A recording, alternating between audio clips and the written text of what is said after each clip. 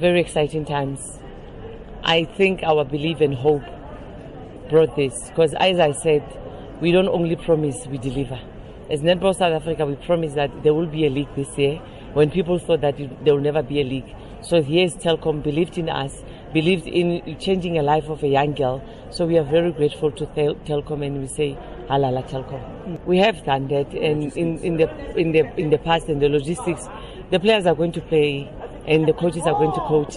We will look at everything else. They don't take out any cent for anything. We are here to make sure that they are looked after, and theirs is to play and the coach for hers is to coach.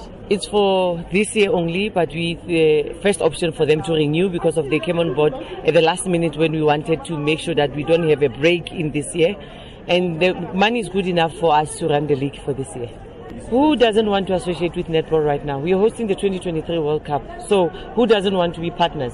I don't think it will be a hassle for them to renew.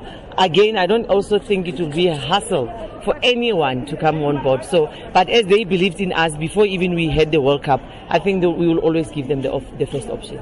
Fantastic news. With only 10 days till the start of this is the best news ever. I think that the players are going to be delighted. As coaches, we are delighted, because this is where we want to go. This is what we need. We need this professional league to work for us, and it's paid off in the past 5 years. So I'm actually quite excited about the next few years.